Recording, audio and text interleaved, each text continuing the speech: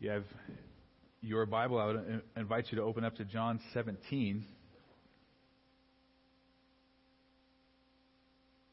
It's always encouraging to hear these words from somebody. They say, "I'll be praying for you." And those are encouraging words to hear, but it's also sometimes those words can be spoken lightly. Right? Anybody, hypothetically speaking, ever promise to pray for somebody and then actually forget to pray for somebody? Yeah. So it is, on the one hand, encouraging to hear the words, I'll be praying for you. But I think also that the character of that person who says the words matters. Right? If somebody says those words flippantly, you don't give much credence to them. But if you know that person to be a man or woman who regularly prays, right? Those words would be of a greater comfort to you, right? Now, you know that they regularly spend time in prayer, and then they're saying, "Hey, I'm praying for you." You know, and you are assured that they will actually keep their word. I think it's even more encouraging in those moments when someone says, "I will be praying for you," and hey, can we pray right now? Is that okay if we pray together and do that? Because then you know if they're willing to pray and take the time right at that moment, that they're also more than likely to be praying for you at other times as well. Now, those are encouraging. And I would say as you hear people pray, sometimes you are able to just tell the depth of their own communion with God. You're able to get a sense that they spend much time in their closet or in a room alone with God. You get that sense. And when that person who has that deep prayer life, when that person says, "I am praying for you," that's a tremendous comfort, is it not? In the Bible, we are told that Jesus prays for His people. Romans chapter 8, verses 33 and 34. Who will bring a charge against God's elect? God is the one who justifies. Who is the one who condemns? Christ Jesus is He who died, yes, rather who was raised, who is at the right hand of God, who also intercedes for us. I love that passage. It's such a rich chapter in its entirety. But the Apostle Paul is saying, really, it doesn't matter who is against us. We need to reflect upon the fact that God the Son sits at the right hand of God the Father, and He's praying for us. So it doesn't matter who or what is aligned against us. We have God the Son praying on our behalf. Hebrews chapter 7, verse 25 says this, "Therefore He," speaking of Christ, "He is able to save forever those who draw near to God through Him, since He always lives to make intercession for them." And that is what Christ is doing right now. He is sitting next to God the Father, praying for His people. And it's one thing to understand that in an abstract sense. Right? It's kind of like someone says, "Well, I'll be praying for you." But what does it sound like when someone prays for you? What types of things are they praying for as they pray for you? And when we come to John 17, this chapter gives life and depth to these other passages of Scripture, which we are just told that Christ is praying for His people, that He is interceding for us. Well, John 17, we get a glimpse of what that really looks like. We get a glimpse of what Christ is doing for us right now. John 17 is the longest intercessory prayer of Jesus recorded in the Bible. The longest prayer of His that's recorded in the Bible. And when we see Him pray in this chapter, we get to see His heart for God the Father. We get to see His heart for the 11 disciples that He had poured His life into for 3 years during His earthly ministry. And we see Him praying also for us. Indeed, this entire chapter can be kind of broken down into the 3 sections. The first section, which we studied last week, is found in verses 1 through 5, where we saw that Jesus prayed for himself as his own preparation before he goes to the cross. This is just minutes, maybe an hour before he is arrested in the Garden of Gethsemane, where he's going to be taken away to an unjust trial, where he's going to be condemned unjustly and go through a tremendous amount of suffering.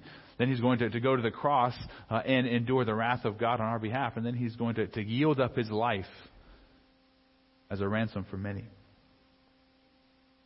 This is all just moments away, and he's taking the time to pray. In those first 5 verses, he prays for himself. Then in verses 6 through 19, he prays for the 11 disciples. And it's 11 because Judas Iscariot is at this very time plotting to betray Jesus. He's walking probably with the Roman guards and the temple guards, the officers of the Jewish leadership, walking to the Garden of Gethsemane where they're planning on arresting Jesus. So Jesus spends 14 verses praying for the 11 disciples, and then he closes out the prayer in verses 20 to 26 by praying for the church and those who would believe through the word of the 11. Last week we studied verses 1 through 5, and we're going to begin to walk through this next section in verses 6 through 19 as Jesus prays for the 11 disciples. And one thing from last week, we saw that Jesus was always praying in accordance with God's will. That he prayed for 3 things according to the plans and purposes of God. We saw that he prayed for God the Father to be glorified. He prayed for the elect. He prayed for the saints to receive eternal life. And then he prayed that he could be restored back into the full glory with God the Father. With that glory that he had with God the Father before the world began. And all 3 of those prayers were according to the purpose and the plans of God. And all 3 of those prayers are going to be accomplished or set in motion as Jesus goes to the cross.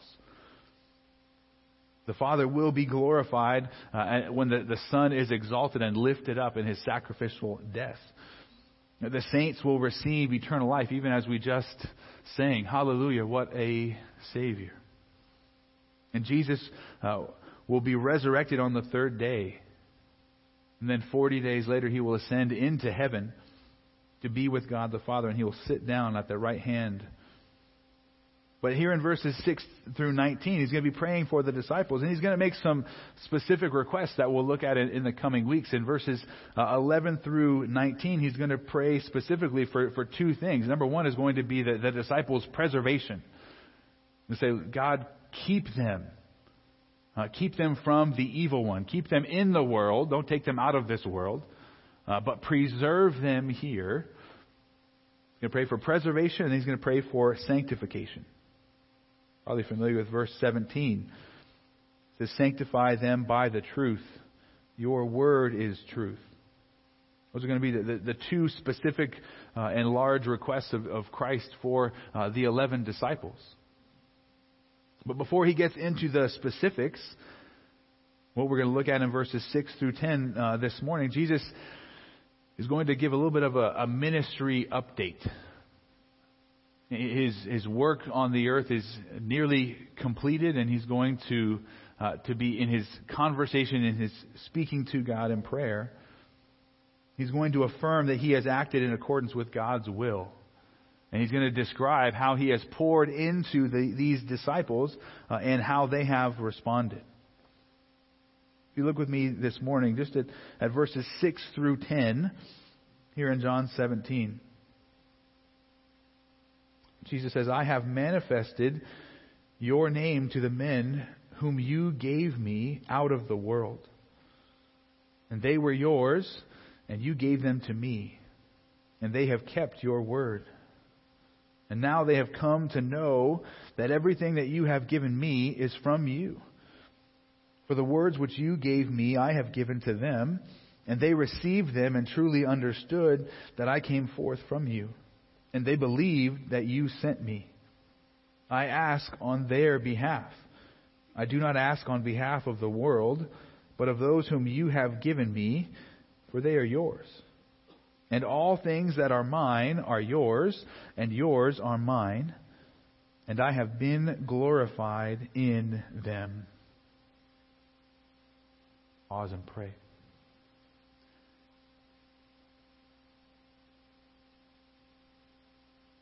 Father, we come to your written word this morning and feel like we are standing on holy ground. We come and we get to see and to hear the words of your Son as he prays to you for the men that he has discipled and instructed, walked with for 3 years here on the earth. We hear his heart, his love for them, and we hear his love for you. Father, we ask that you would lead us and guide us as we examine your written word. Lord, may your written word bear fruit in our lives. May it capture our attention and our affections and draw us closer to you. Use this time for your glory. We pray in the name of your Son, the Word made flesh. May he lead us and guide us now. Amen. Now, in these verses, Jesus is going to be describing what he did with the disciples during his 3 years here on the earth. He's going to describe what he has done with them, and he's going to describe how the disciples responded to their time with him. And as he's describing his own relationship with the disciples, he's going to bring in and weave in his own relationship with God the Father. So we're going to see Christ's relationship with his disciples. We're going to see Christ's relationship with God the Father, and then we're going to see how the disciples responded to their relationship with Christ in light of these other Trinitarian truths and this Trinitarian relationship between God the Father and God the Son. And as we study these verses today, we're going to see not only how Christ related to those 11 disciples, but that's going to set and establish a paradigm and a pattern for how Christ interacts with all of his disciples. What does Christ do in his ministry to us and for us?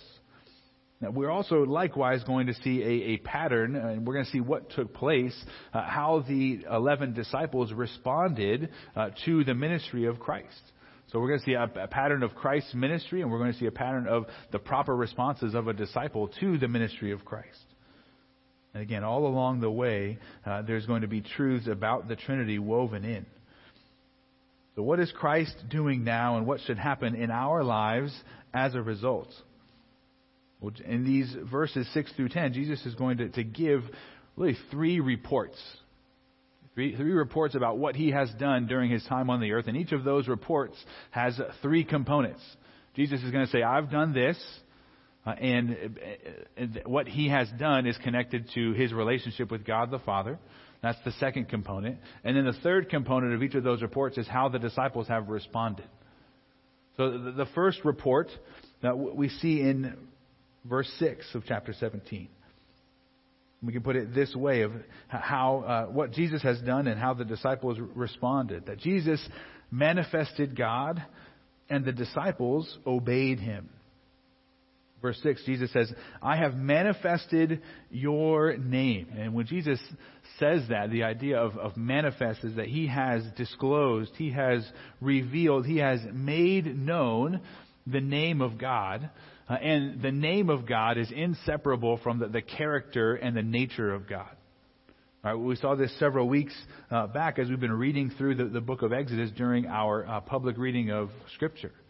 Right? In Exodus chapter 3, when Moses sees a bush burning but not being consumed, and he comes and he's standing there, examining it, and the voice of God comes out of the bush and says, "Take off your sandals, you're standing on holy ground, and I'm going to send you to your people, the Israelites." Moses says, "Well, who do I tell him is sending me? What's your name, God?" And this is what God says. God said to Moses, I am who I am. He said, thus you shall say to the sons of Israel, I am has sent me to you. And God furthermore said to Moses, thus you shall say to the sons of Israel, Yahweh, the God of your fathers, the God of Abraham, the God of Isaac, and the God of Jacob, has sent me to you. And this is my name forever. And this is my memorial name from generation to generation. And that name, Yahweh, that is the Hebrew for I am. So when we read that inscription from the Legacy Standard that I'm regularly preaching from, it translates that Hebrew word, the name of God, as the name of God. Other translations, it will be in all capital letters. And we need to make note of that no matter what translation of Scripture that we are reading. But the name of God is inseparable from His character. And when Jesus came and lived and walked and ministered to and with these disciples for 3.5 years during His earthly ministry, He came and He revealed what God is like to them. And He revealed Himself as a vivid portrait of the invisible God. If you turn back to the very beginning of John's Gospel, John chapter 1, verse 14, as the Word was introduced in the beginning of John's Gospel as being with God. You can look at verse 1 in chapter 1 as well. In the beginning was the Word, and the Word was with God, and the Word was God. He was in the beginning with God, and all things came into being through Him, and apart from Him nothing came into being that has come into being. In Him was life, and the life was the light of men. And the light shines in the darkness, and the darkness did not overtake it. So Christ is that eternal Word of God who was with God and God from the very beginning. And then verse 14, and the Word became flesh and dwelt among us, and we beheld His glory, glory as of the only begotten from the Father, full of grace and truth. And then verse 18, and this is key. This is a big theme throughout John's Gospel. Because no one has seen God at any time, the only begotten God who is in the bosom of the Father. He has explained Him. So nobody has seen the invisible God, but we have seen and can know and behold Christ. Christ is the one who explains God the Father to us. And without an understanding of who Christ is, we're not really going to understand who God the Father is. Hebrews chapter 1, verses 1 through 3 puts it this way. God, having spoken long ago to the fathers in the prophets, in many portions and in many ways, in these last days, spoke to us in His Son, whom He appointed heir of all things, and through whom also He made the worlds, who is the radiance of His glory and the exact representation of His nature, and upholds all things by the word of His power. So God the Son, Jesus, is the exact representation of God the Father, the invisible God. We can't see the invisible God the Father, but we can see God the Son. He is the exact representation. Now, if you kind of think with me in this way, it's really easy in our current time to make copies of a document, right? Youth students, if you're here, college students, a little bit before your time, maybe. But to copy a document prior to this digital age, you had to copy it by hand, or there was in the in-between phase of ancient manuscript copying and then our digital age, purely now, there's photocopiers. How many of you ever used a photocopier, college students? You've seen one in a museum sometime, right? Photocopy, right? You would put the paper on the top. You would scan it, and you could make a copy. And usually, if you just did a copy of an original, it would turn out okay. But what would happen if you took the copy of the copy and then did a copy? Right? Each subsequent generation of copies, it gets worse and worse, and you're kind of like, how do I make this out, right? And you never had that struggle because everything's digital now. It's very easy. And the false cults of our own time basically say that Jesus is a copy of God in that way. And that He's a copy of a copy. That there's a distance between God the Father and God the Son. But that's not what the Bible says. That Jesus is not even a copy. He is the exact representation of God. There is no dissimilarities at all. Jesus is truly God and truly man. And we need to understand His deity, His greatness, His glory, and that He is the one who reveals God to us. Jesus is announcing in His first report what He's come and what He has done. He has manifested the name of God. And this is also in this second portion, we see the Trinitarian theology that we need to understand. Now, Jesus has come and He has manifested the name, the character of God, but He's manifested the name and the character of God to a specific group of people. What does He say there? I've manifested your name to the men whom you gave me out of the world. They were yours and you gave them to me. So this is where we have these Trinitarian truths. And what what He has done is in accordance with what is. He's rooting His own obedience in His relationship with God the Father. Now, Jesus, in one sense, has revealed Himself to the entire world because He came and He lived and breathed, and everybody who was there in Israel during that time could have seen Him and heard Him preach and perform miracles. But He disclosed Himself in a limited way to the world, to everybody, but in a full and complete way to these 11 disciples. And there's to these very specific group of individuals that He has revealed Himself to. He has revealed Himself to them because they belong to God. And they were entrusted from God the Father to God the Son that they would be His care and His concern. It was, in essence, a love gift from the Father to the Son of, hey, here's people for you to live and die for. That's the emphasis of the ministry of Christ. And again, the inner working of the Trinity on display. If you keep your finger here and turn over to Ephesians chapter 1.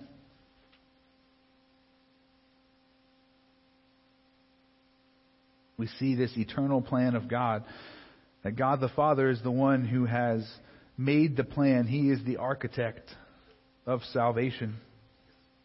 And God the Son is the one who came to the earth to accomplish salvation. He lived a perfect life. He died a sacrificial death. And He rose again on the third day. So Christ the Son accomplishes salvation, and then the Spirit is the one who applies salvation to those whom the Father has chosen and called and whom the Son has died for. If you look at Ephesians chapter 1, verse 3, blessed be the God and Father of our Lord Jesus Christ, who has blessed us with every spiritual blessing in the heavenly places in Christ, just as He chose us in Him before the foundation of the world, that we would be holy and blameless before Him in love, by predestining us to adoption as sons through Jesus Christ to Himself, according to the good pleasure of His will, to the praise of the glory of His grace, which He graciously bestowed on us in the Beloved. In Him we have redemption through His blood, the forgiveness of our transgressions, according to the riches of His grace, which He caused to abound to us in all wisdom and insight, making known to us the mystery of His will, according to His good pleasure, which He purposed in Him. See, this is the plan of the triune God. God the Father giving a people to God the Son, and then God the Son being able to send the Spirit to save those and to regenerate those same people. This is the Trinitarian truths that Jesus is praying and building His prayers according to and upon. But you're going to say, why is Jesus emphasizing this so much? Why is He connecting the inner working of the Trinity to what He is about to pray on behalf of the disciples? Well, He's showing a couple of different things. Number one, He's showing that what He is praying is according to the plan and purpose of God. Right?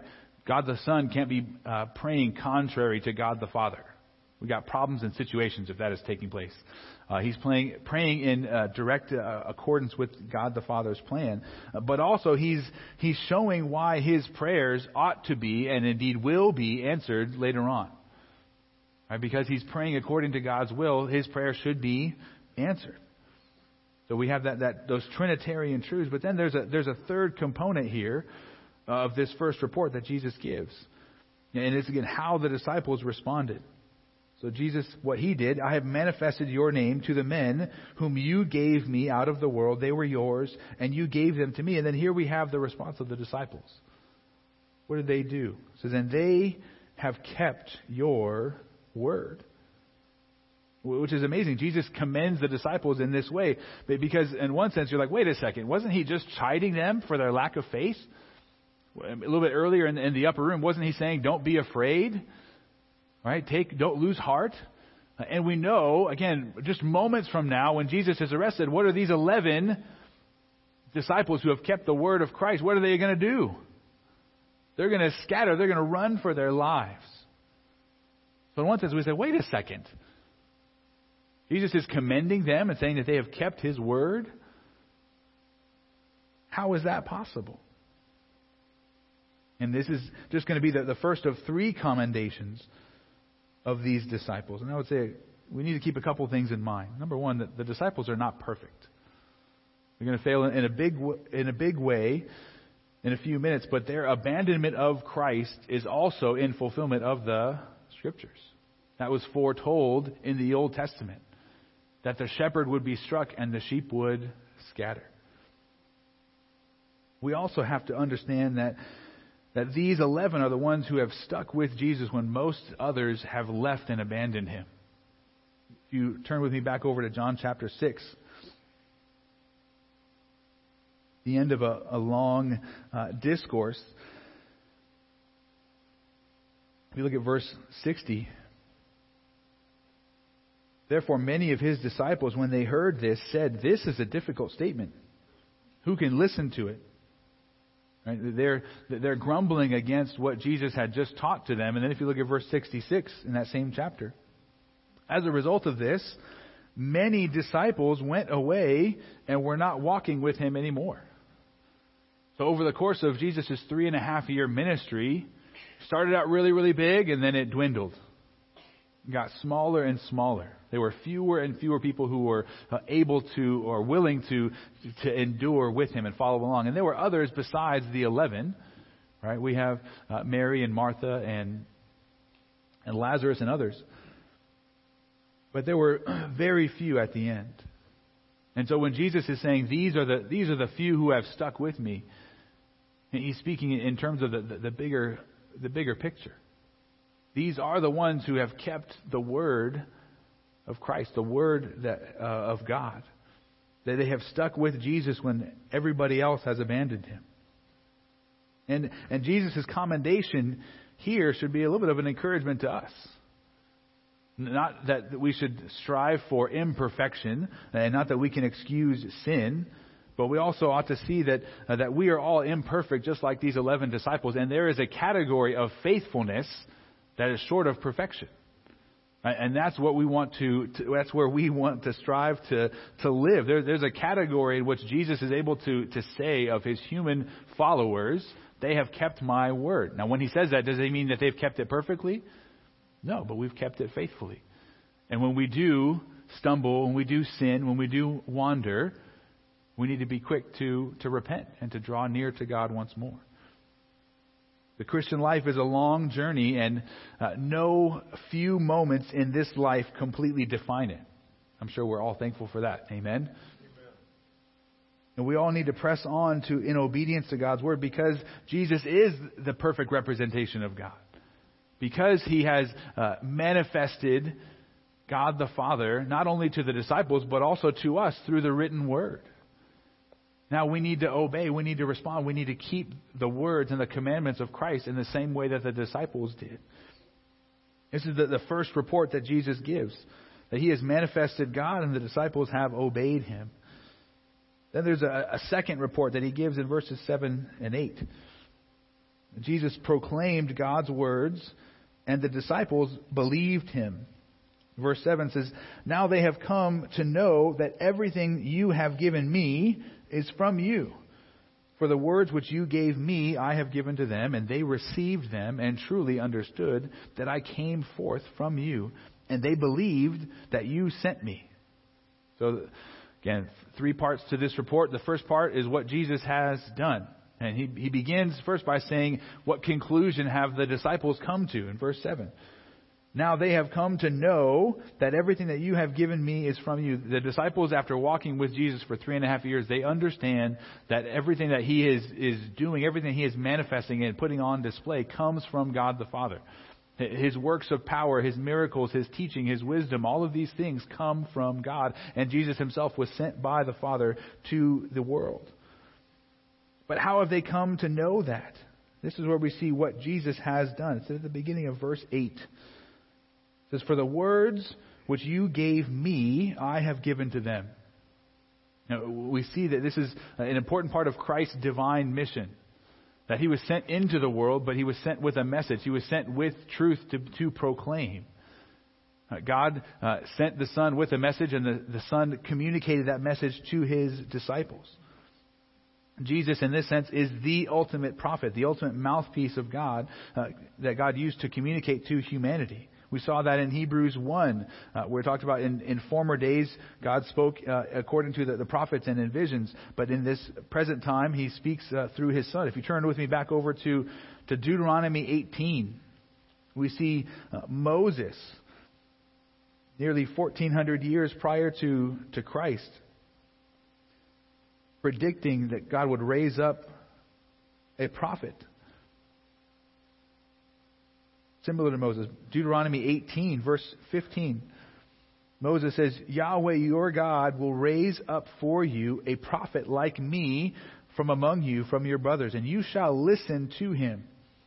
And this is according to all that you asked of Yahweh your God in Horeb," which is another name for Mount Sinai, "now on the day of the assembly, saying, let me not hear again the voice of Yahweh my God. Let me not see this great fire anymore, or I will die." And that's because on Mount Sinai, God descended onto the top of the mountain, and then he called the people of Israel up into the dark and stormy clouds with thunder and lightning. And the people said, "You know what, Moses, maybe we can rethink this. How about you go for us, and you come back and let us know what God says? That way we don't have to go up there, but you go up there and then you come back and tell us. Okay? Let's change the plan. Let's do that." That's where the idea of a prophet comes in. The prophet goes and speaks with God, and then he comes back and speaks on behalf of God to the people. And what's the obligation of the people? Verse 17, "And Yahweh said to me, they have spoken well, and I will raise up a prophet from among their brothers like you, and I will put my words in his mouth, and he shall speak to them all and that I command him. And it will be that whoever will not listen to my words, which he shall speak in my name, I myself will require it of him." So in that paradigm and that pattern of a prophet, God's going to speak to the prophet, and the prophet speaks to the people. But then what's the responsibility of the people? They need to listen, right?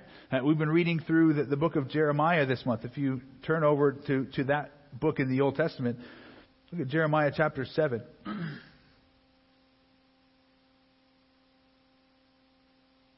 Jeremiah 7 through 10 is a very rich passage of Scripture, because Jeremiah is preaching in the temple. And when Jesus cleanses the temple during his own day, guess what he's going to quote? From Jeremiah chapter 7. As Jeremiah is speaking against the idolatry in the temple, Jesus is going to cleanse the temple and quote Jeremiah 7. But Jeremiah 7, look at verse 21.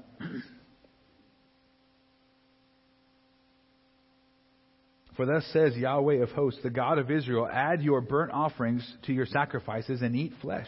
For I did not speak to your fathers or command them in the day that I brought them out of the land of Egypt concerning burnt offerings and sacrifices. But this is what I commanded them, saying, listen to my voice, and I will be your God, and you will be my people, and you will walk in the entire way which I command you, that it may be well with you. Yet they did not listen or incline their ear, but walked in their own counsels, and in the stubbornness of their evil heart, and went backward and not forward, since the day that your fathers came out of the land of Egypt until this day. I have sent you all my slaves, the prophets, daily rising up early and sending them, and yet they did not listen to me or incline their ear, but stiffened their neck, and they did more evil than their fathers." So what was intended to be a kind of a word chain, right? God speaks to the prophet turns and speaks to the people, and the people respond. And when they respond to the prophet, they're also responding to God himself. But here in Jeremiah, what's the divine evaluation of the word chain? It's broken down, and where has it broken down? Not between God and the prophet. He's still sending faithful prophets, although there's also going to be unfaithful prophets and false prophets in the time of Jeremiah. But the breakdown is when Jeremiah is going to proclaim to the people, what do they not do? They don't listen.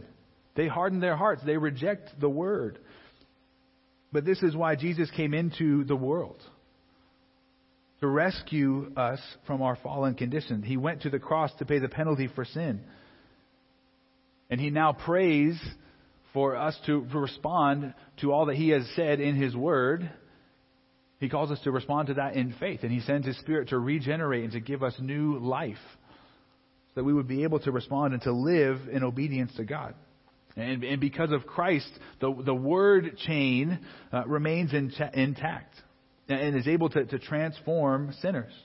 And this is the word chain that we see in Christ of what he's describing here. God the Father spoke to the Son spoke to the apostles. The apostles then turned around, and what they heard from Jesus, they preached and they wrote down in the Scriptures.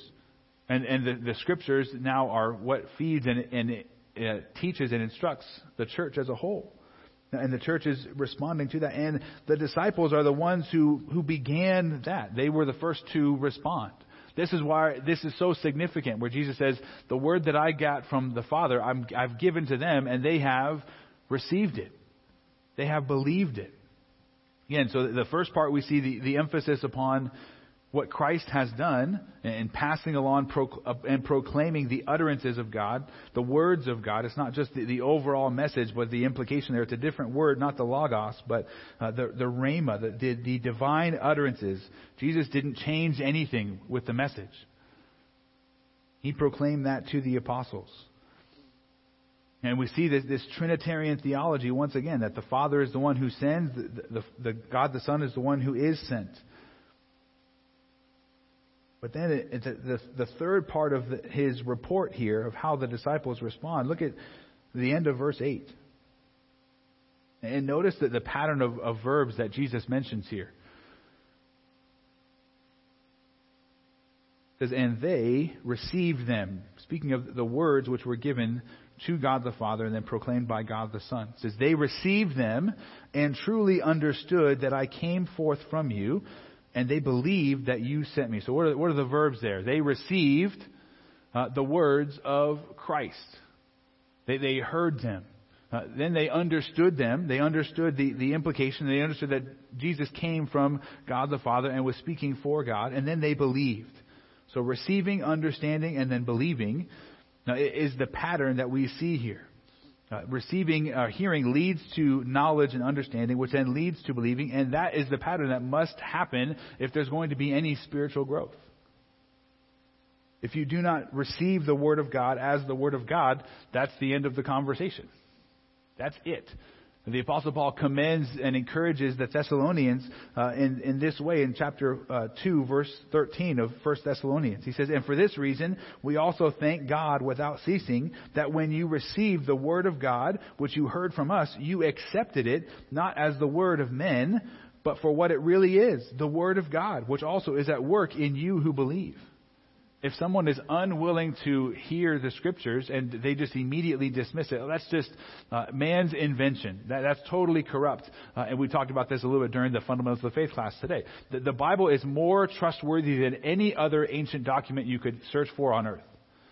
It has more verifiable and trustworthy evidence than any other ancient document. And yet it is constantly attacked. But if you receive the Word of God as the Word of God, it's going to begin to bear fruit in your life. This is where Jesus is saying this is the beginning point. Right? You receive the Word of God as the Word of God. But then you have to understand the Word of God. If you don't understand it, you cannot then believe it. The comprehension always comes before belief. You cannot know, you cannot believe what you do not know. But also, mere intellectual understanding will not bring about change and transformation. There's a difference between knowing the answer for the test and being convinced that the answer is true. And we as Christians have to do more than just know the answer for the test. We have to be convinced in our heart, in our minds, that God's Word is true. Not just what it says theoretically. But am I convinced in the stillness of my own soul, this is what God is calling me to. This is what is true about reality. So this pattern of receiving the Word, leading to understanding the Word, and then to believing the Word. This is the pattern that we see. And it is a spiritually dangerous thing to hear and to understand what God's Word says. To understand intellectually what God's Word says and then to refuse to believe it is a spiritual danger. The author of Hebrews says this in chapter 4, verse 2, as he's writing to Christians who had an intellectual knowledge of Christ and the gospel and who were tempted to shrink back and turn away from Christ and turn back to Judaism and to escape persecution. The author of Hebrews says this, "For indeed we have good news proclaimed to us, just as they also. But the word that was heard did not profit those who were not united with faith among those who heard." So you can hear and you can know, but if there is no faith, it's not going to profit you. And in fact, it's going to be a condemnation to you. Right? The Pharisees check lots of boxes, lots of intellectual knowledge. They know the answer for the test, but are they living it out? Are they walking according to it? Are they keeping it? No, absolutely not. You're here this morning and you have been struggling in the Christian life. You're probably wrestling with this pattern and this paradigm right here. And you need to understand what Jesus is saying. So God has graciously given you His words in the Scriptures. Are you willing to hear them? Are you willing to read and to hear what God says about life's problems? Are you willing to strive to understand what God is saying about the diagnosis of what your trials and circumstances and your suffering, what's causing this? What's the root of it? Are you willing to hear that from God's Word, to seek to understand it, but then are you then willing to believe it? To be convinced that God's assessment of your situation is what is true? And are you willing to accept His remedy? That there is hope and there is healing to be found in God's Word no matter what you are facing. But it begins, first and foremost, by looking to Christ in faith. By knowing who Jesus is, the Son of God, who died for sinners. And understanding what Jesus accomplished on your behalf and how that now requires something of you. How do you respond to what Jesus has done? That's your response to the message of the gospel. Trusting in Christ is going to be the first step in spiritual growth, but that just begins, all of those same steps are going to be repeated over and over again. You're going to continue to receive God's Word, you're going to continue to try to understand it, and then you're going to try to believe it and take it into your heart and soul and live accordingly. And if this pattern sounds familiar, which I hope it does at this point, you see what Jesus is teaching and what's all over the Scriptures. What we see in the Scriptures has informed what we do here in our growth groups and why we encourage people as they're reading the Scriptures to do what we call KFCA, right? To think along, and as you read the Bible, think along this pattern of what does God want me to know, and then what does He want me to believe in faith? Knowledge should lead to faith, but then it has to go beyond that into transforming my character and then me living it out in my actions. And you really see in the first two commendations of Christ about the disciples, what does He say? That there's KFCA. They've understood, they've received, understood, believed, and they've kept my word. There's KFCA right there. This is the pattern of spiritual growth. And if you're struggling, if your wheels are spinning out and you're not going anywhere, because there's a breakdown there. You don't know the truth, or you know the truth and you're rejecting it. Sometimes that happens, right? Hypothetically. You know the answer. You know what needs to happen in your life, but you hesitate to do it. But Jesus is commending the disciples because they have received God's Word and they have kept it. They have believed it and acted upon it. We've seen these first two reports that Jesus gives about His own ministry, of what He has done in manifesting God and proclaiming the words of God. We've seen the responses of the disciples. Then there's a third report in verses 9 and 10. Jesus prays for His people, and the disciples glorified Him. Verses 9 and 10, Jesus says, I ask on their behalf.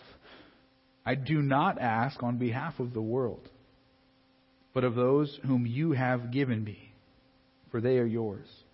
And all things that are mine are yours, and yours are mine. And I have been glorified in them.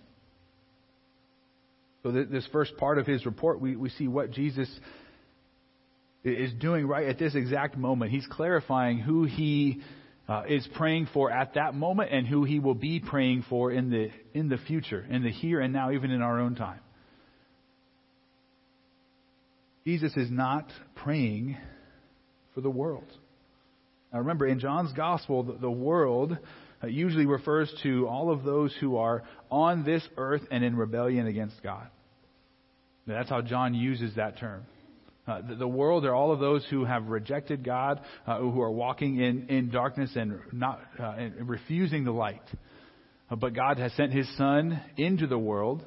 God so loved the world, the unbelieving world, that He gave His only begotten Son, that whosoever believes in Him shall not perish but have eternal life. God is working to reach those in darkness in the world. But Jesus makes it clear that He does not pray for those who are in the world. That when He's offering up this prayer at this moment and then His future intercessory prayers, He is not praying for those who are all in the world. He's praying specifically for His people. Specifically for those whom the Father has given to Him. And there's that inter-Trinitarian reality. There's been a lot of discussion this week on social media following a controversial commercial from the Super Bowl last week. There's a group of, I would say, pseudo-Christians in a group called He Gets Us. And they spent $14 million. It's a minute-long commercial, and it's $7 million for 30 seconds during the Super Bowl. So $14 million. And they made this commercial that covers a variety of scenes where one person is washing the feet of another person. And over the course of the scenes, there's a lot. In essence, they're trying to teach this is the way forward. This is what we must do. And there's two particular scenes in that commercial that got the attention of Christians. One was a Christian woman washing the feet of another woman outside of a family planning clinic, which it says on the building. And then the last scene is of a Christian man washing the feet of a homosexual man. And that last scene is there much longer than all of the other scenes. It kind of zeroes in and slight zoom in and it pauses longer. And both of these scenes are held up as if Jesus would affirm these choices and these actions, as if this is what is the way forward. This is what Jesus would want. And the final portion of the commercial has this message flash up on the screen, one word at a time, and it says, "Jesus didn't teach hate; He washed feet. He gets us, all of us." And this is where we have to go to the Scriptures and evaluate this. Right? Is this presenting the right Jesus? And I would say, did Jesus teach hate? Well, what do we mean? I would say we've read in John 13 through 16, Jesus did teach about hate. He didn't tell His disciples to go and hate anybody in the world. Not at all. But did He teach about hate? Yes. His teaching was the world has hated Him. And the world, because the world has hated Him, the world is also going to hate anybody who follows Him. So Jesus taught on hate. It doesn't excuse any hateful actions on the part of believers, but He absolutely taught hate. And it's not what most people think and realize. Most people, again, present Jesus as this person who is absolutely unjust, who never deals with sin, who is not holy. They present a Jesus of their own making and hold Him up. And again, I want to say Jesus loves sinners and He calls sinners to come to Him. But He also calls sinners who come to Him to change. The woman He caught in adultery, what did He say? Go and sin no more. He didn't say stay exactly as you are. He said, if anyone wishes to come after me, he must deny himself, take up his cross, and follow me. And there's a movement there, but the world just wants to say that Jesus is this all-affirming good teacher. He gets us. So a lengthy quote from J.C. Ryle talking about this is, of course, like every other gospel truth, the doctrine before us needs careful statement and scriptural guarding. On the one hand, we must not narrow the love of Christ to sinners, and on the other hand, we must not make it too broad. It is true that Christ loves all sinners and invites us all to be saved, but it is also true that He specially loves the blessed company of all faithful people, whom He sanctifies and glorifies. It is true that He has wrought out a redemption sufficient for all mankind, and He offers it freely to all. But it is also true that His redemption is effectual only to them that believe. And just so, it is true that He is the mediator between God and man, but it is also true that He intercedes actively for none but those that come unto God by Him. Hence it is written, I pray for them. I pray not for the world. So Jesus draws a very clear line here in verse 9. He says who He's praying for and who He is not praying for. But here's also something that we need to keep in mind. That God is continually at work to draw people out of that domain of darkness and into the kingdom of His Son. Colossians 1:13. He who rescued us, speaking of God the Father, from the authority of darkness and transferred us into the kingdom of His beloved Son, in whom we have redemption, the forgiveness of sins. Every person who is in the kingdom of God was at one point or another a citizen in the kingdom of darkness. Every single person. We need to grasp and comprehend that. And Jesus knows exactly who God the Father has given to Him, because that inner Trinitarian relationship. But you and I, we don't have that type of exact knowledge. We don't know who has been given from God the Father to God the Son. So what are we called to do? We are called to love our neighbor and to be strong in two big areas. Number one, in our biblical faithfulness and in our compassion. Number two, we can't be strong in one and neglect the other. Those are not mutually exclusive. We have to hold them hand in hand. And true love of neighbor is always going to mean faithfully proclaiming the truth about Jesus as Creator, Savior, and Judge. We proclaim Him as prophet, priest, and king. And Jesus draws a line here that the world does not like, but it's there. Jesus doesn't pray for the world. He only prays for those who belong to God, those who have been given to Him. And the beginning of verse 10 is going to emphasize that there's a co-ownership of all things but between God the Father and God the Son. So all the people that God the Father has given to the Son, He still owns, and God the Son has them as well. And so there's a co-ownership of all of these people that have been entrusted and are cared for by the triune God. In the context of this, in verse 10, He says, all things that are mine are yours, and yours are mine. Really, the things are people. Your people are my people. And then Jesus, at the end of verse 10, speaks about how the disciples have responded to all of this. He says, they have glorified Him. He says, I have been glorified in them. So the disciples' reception of God's word, their faith, their obedience, again, it's amazing that Jesus says their shallow obedience, even to this point in time, has glorified Him. The disciples are weak and frail and inconsistent, and they're still going to do so much more in the future. But He says right now they have also glorified Him, which also means they've glorified God the Father. And an encouragement to our own souls as we struggle daily to follow and glorify Christ.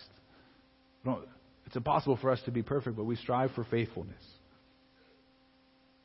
But Jesus gives these three reports concerning His ministry. That He has manifested God, that He has proclaimed God's words, and that He prays for the disciples. These are the actions of Jesus, and this is what He did at that point in time in His earthly ministry and what He continues to do even for us in the present time. He continues to be the exact representation of God the Father. He continues to be a visible picture for us to behold the glory of God.